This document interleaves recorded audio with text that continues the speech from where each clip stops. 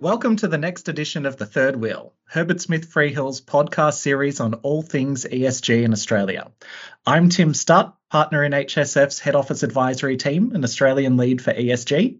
My co-host is Mel Debenham, partner in our Perth office and expert on business critical environment, planning, heritage and native title regulation in Australia. It is a mouthful, Tim. It is a little bit, yes, but I guess being extraordinary at many things, you'll just have to carry that burden, Mel. Turning to today's episode, we're continuing our series on unlocking ESG investment in Australia. The last two episodes, we've picked up on different themes from HSF's report on unlocking ESG investment. And for today's edition, we're joined by special guest Kathryn Pacey, partner in our Environment Planning and Communities team up in our Brisbane office. Welcome, Kathryn. Thank you, Tim. It's great to have you back on, Kathryn. Great to be here. I love hanging out with you guys. It's fun. So first question, Kathryn, picking up on some of the themes which were brought through the Unlocking ESG Investment report, it's clear that consumers are increasingly demanding that their products are environmentally responsible, but also that companies' supply chains are sustainable as well. I wondered if you could talk a little bit about some of the key opportunities and challenges that you're seeing for businesses in that space. Sure. Well, it's a really exciting space where a lot is happening, and it's a really complicated space to try and work out what's happening upstream and downstream in your value chains. I think firstly, there's a lot of companies who have voluntarily come out with Scope 3 emissions reduction targets, sustainability targets, and generally that's requiring those companies to work with their suppliers and their customers to look at ways to reduce their Scope 1 and 2 emissions and improve their overall sustainability. And that extends to things like waste management, packaging, and all those sorts of things. Tim, I think this is your area of expertise, but the Commonwealth Government has also started consulting on their mandatory climate risks reporting regime, which is designed to align with international standards. I might let you jump in and talk about what's happening there. I was going to say it's a joint area of expertise, Kathryn, and it's soon to be an area of expertise for quite a chunk of corporate Australia. I think actually, while this consultation is sort of the first stage, there will be further consultation. There'll be a narrowing down of what the regime looks like. It is an important first step, and it's added what the government, I think, is referring to as contours around their proposal for mandatory climate reporting that they've been talking about for a little while. I think some of the key aspects which are particularly relevant and notable are the fact that it's initially intended to apply to listed companies and certain financial institutions. That's helpful guidance on where the initial focus will be. Also, the timing, while it was sort of mentioned in the consultation paper in a slightly passing reference, i.e. it's not set in stone, but there was a reference to the requirements coming in and applying for the 2024 to 2025 financial year, which would actually sort of have Australia on a similar timing to some other jurisdictions, or fairly closely matched to some other jurisdictions. So that was also notable. The fact that it would initially be TCFD aligned reporting is notable because there had been a bit of a question around, would it be International Sustainability Standards Board standards aligned from the outset, whereas the government looks to be putting us on a path which is TCFD aligned, but with the ability to expand into ISSB over time. So that's also notable.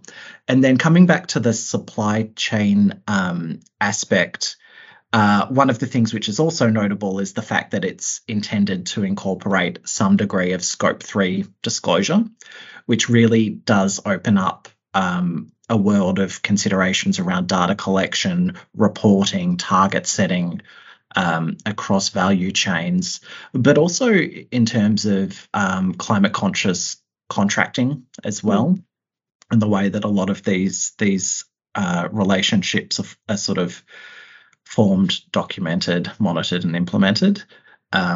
So quite a bit, even though it was not a huge consultation paper, quite a bit to chew through. And I think as we get through this initial chunk of it, there will be quite a bit in terms of the further consultation, because I think the government will be coming out with a further consultation pack and potentially draft legislation next year, at which point the draft ISSB standards should hopefully be final ISSB standards, and we might have a bit more granularity about what that might look like.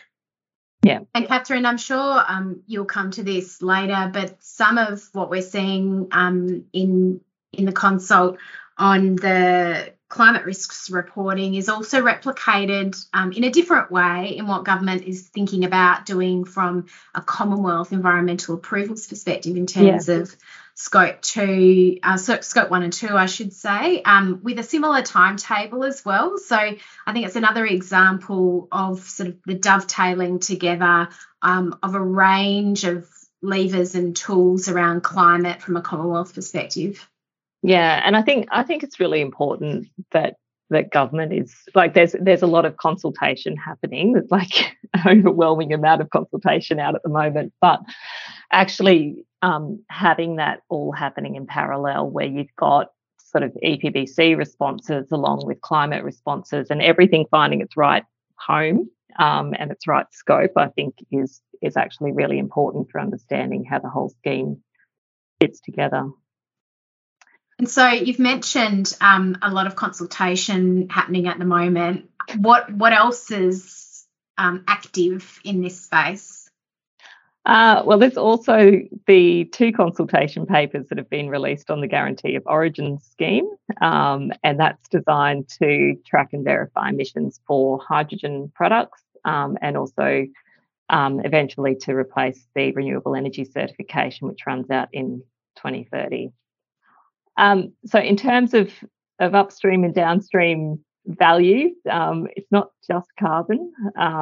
So government's also got their ministerial advisory group, which has just been announced to help achieve the goal of a circular economy by 2030. And there are a lot of announcements around product stewardship and changes to the rules around product stewardship that are coming out. And in terms of opportunities, which was your original question, Tim. Not to drag us back to the point or anything, Kathryn, but I'd hate to bring you back to the actual point. No, but I think there's real opportunities in terms of being conscious of where products come from and its end use, and being really creative with the way products, particularly packaging and energy, is used and reused. Like it seems obvious in some of the sort of consumer goods, but I think there's a real opportunity for companies to get a close relationship with their customers and their suppliers to really be looking at ways to creatively ensure that they have some sustainability in their supply chain and are improving on it all the time. That was definitely something which was borne out in one of the client interviews in the report, which was with Event Group, and they talked about sustainably sourced products and how they were actually able to realise higher prices for that and were willing to pay higher prices for that. They're sort of, being hospitality and entertainment, they are maybe not kind of consumer sector focused.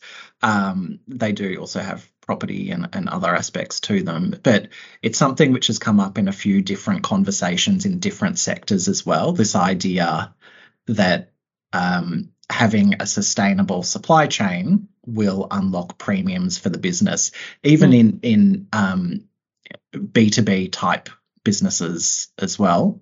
I think that also leads to some interesting questions around kind of where we were starting in this discussion around how that's being tested, documented, the data is being collected, reported all of that as because I do think where you're holding your products or your services out as having sustainability type features, there is a need to be comfortable that that's actually being implemented across the supply chain.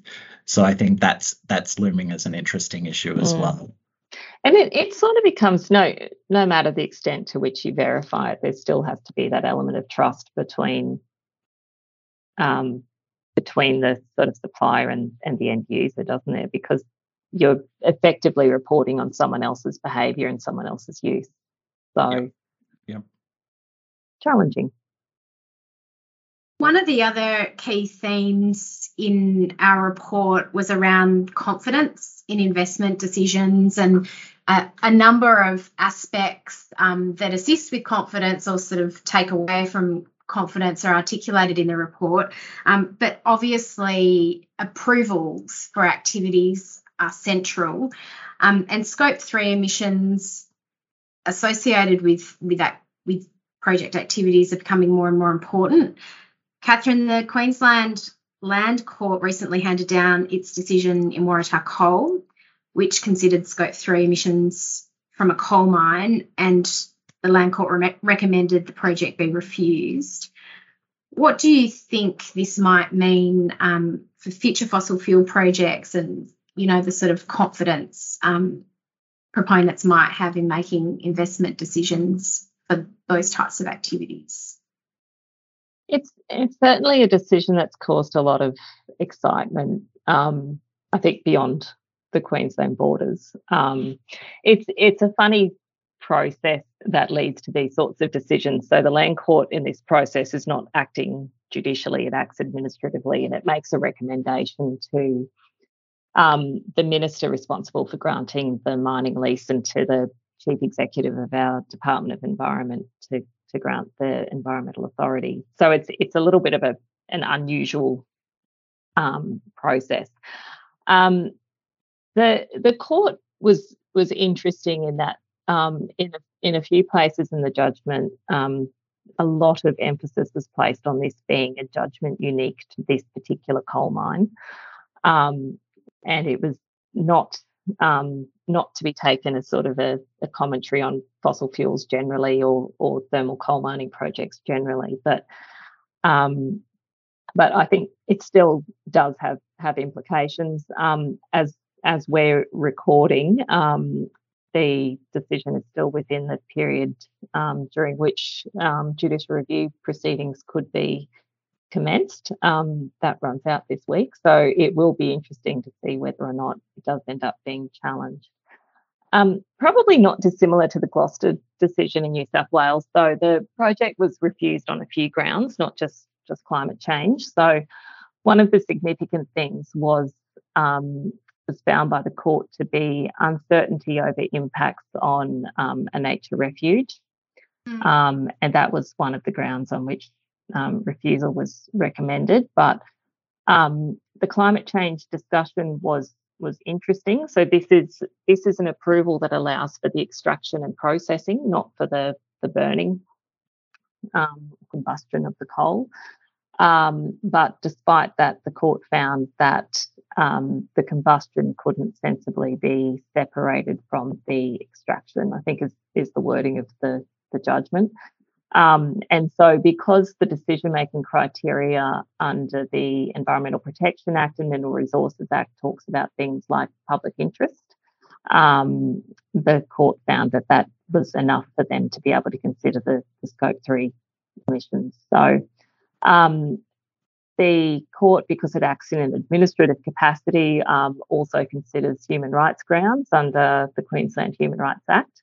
So that was also a basis on which the court recommended refusal, and that was that the economic and social benefits didn't outweigh the impacts. So certainly an interesting decision, and we'll be keenly watching to see whether or not it does end up being reviewed. Watch this space. Regulatory uncertainty and inconsistency was cited as the only barrier to ESG investment unique to Australia in the report that we did. we've talked about the consultation processes underway, but it looks like some of that regulatory uncertainty may let up soon. I guess as well as consultation processes, there's a number of different reviews as well. Kathryn, can you talk us through some of the regulatory change and challenges going on at the moment around environmental protection and emissions reduction? Sure. Well, there is a lot of consultation. There's a lot of reading for those of us who work in this space to do. What else were we going to do over the Christmas break?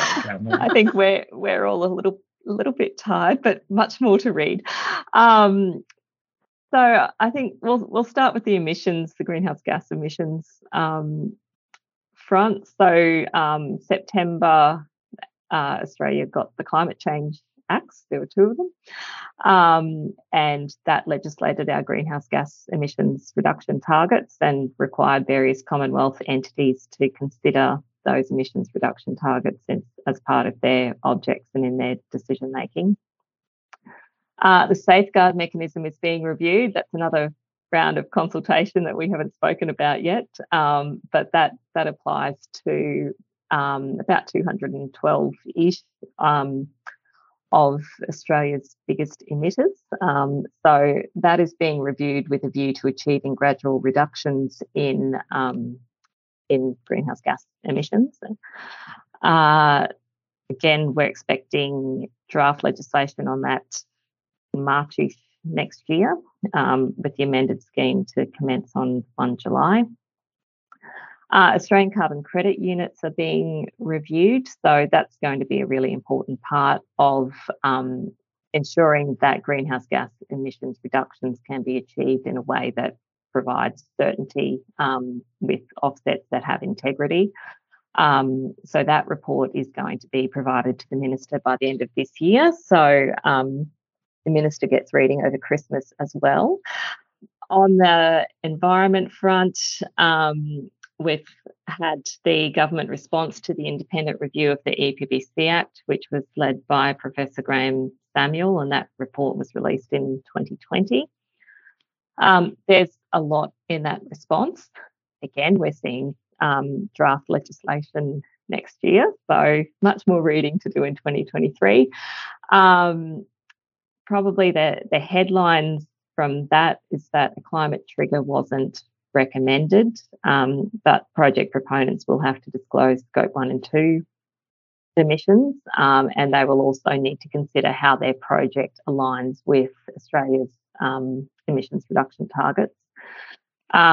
Big focus on regional planning, so you're not doing project by project assessments, and there will be a traffic light system for development from no-go zones to development zones. I think that's going to take a little while to come through with the amount of work that will be required to get those regional plans into place. National environmental standards, which has been floating around for a while, have been committed to, so they will start to be developed and consulted on, just in case you thought we were running out of consultation.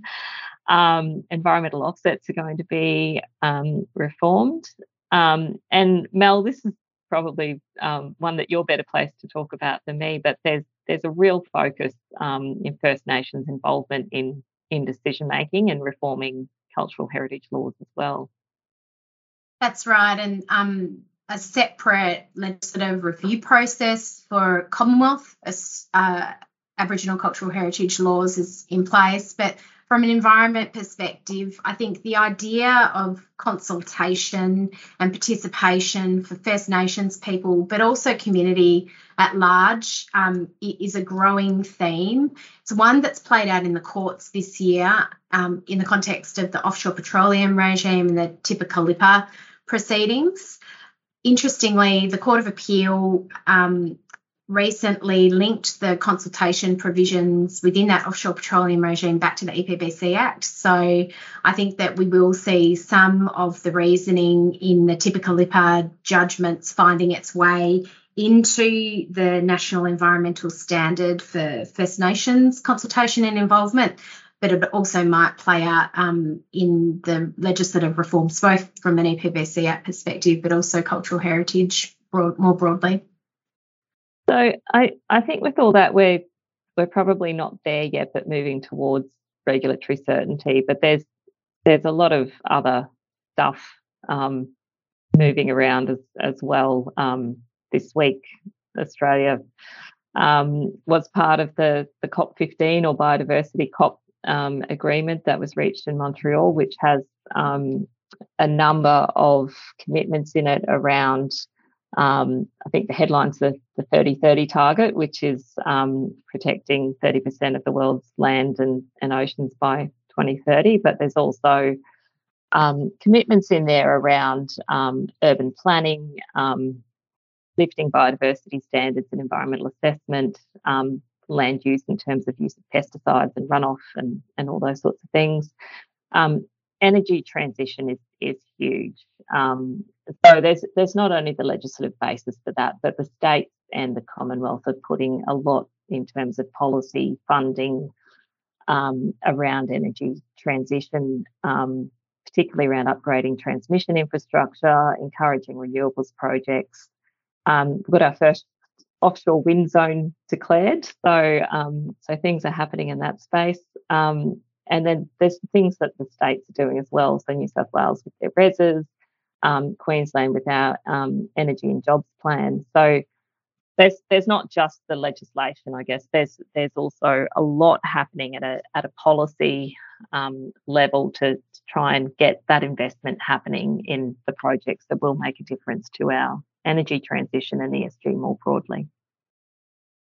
Kathryn, there was a sentence in the government response to the EPBC Act review where Minister Plibersek said, government is intending to remake Commonwealth environmental laws. And I think that's just a bit of a theme in this space where we are seeing a remaking process of laws as they apply to ESG issues, with much more to come in 2023.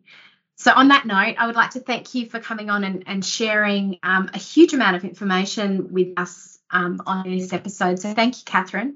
Thanks for having me. For regular listeners, you'll know that we like to close every episode of The Third Wheel with a fun fact. Now, this is a very self-indulgent fun fact from us today. But did you know we don't only podcast, but we also blog and blog regularly. So a plug for our environment planning and communities blog, which you can find on hsfnotes.com/Environment Australia.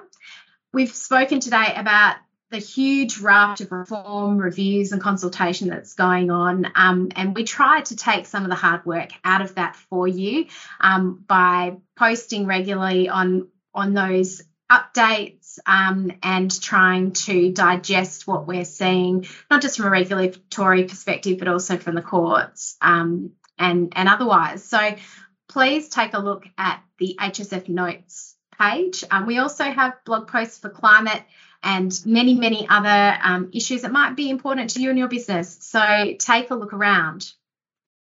Thank you again, Kathryn and Tim, for another excellent episode of The Third Wheel. And to you for listening in. We look forward to you joining us next time. Bye for now. In the spirit of reconciliation, Herbert Smith Freehills acknowledges the traditional custodians of country throughout Australia and their connections to land, sea and community. We pay our respects to their elders past and present and extend that respect to all Aboriginal and Torres Strait Islander people today.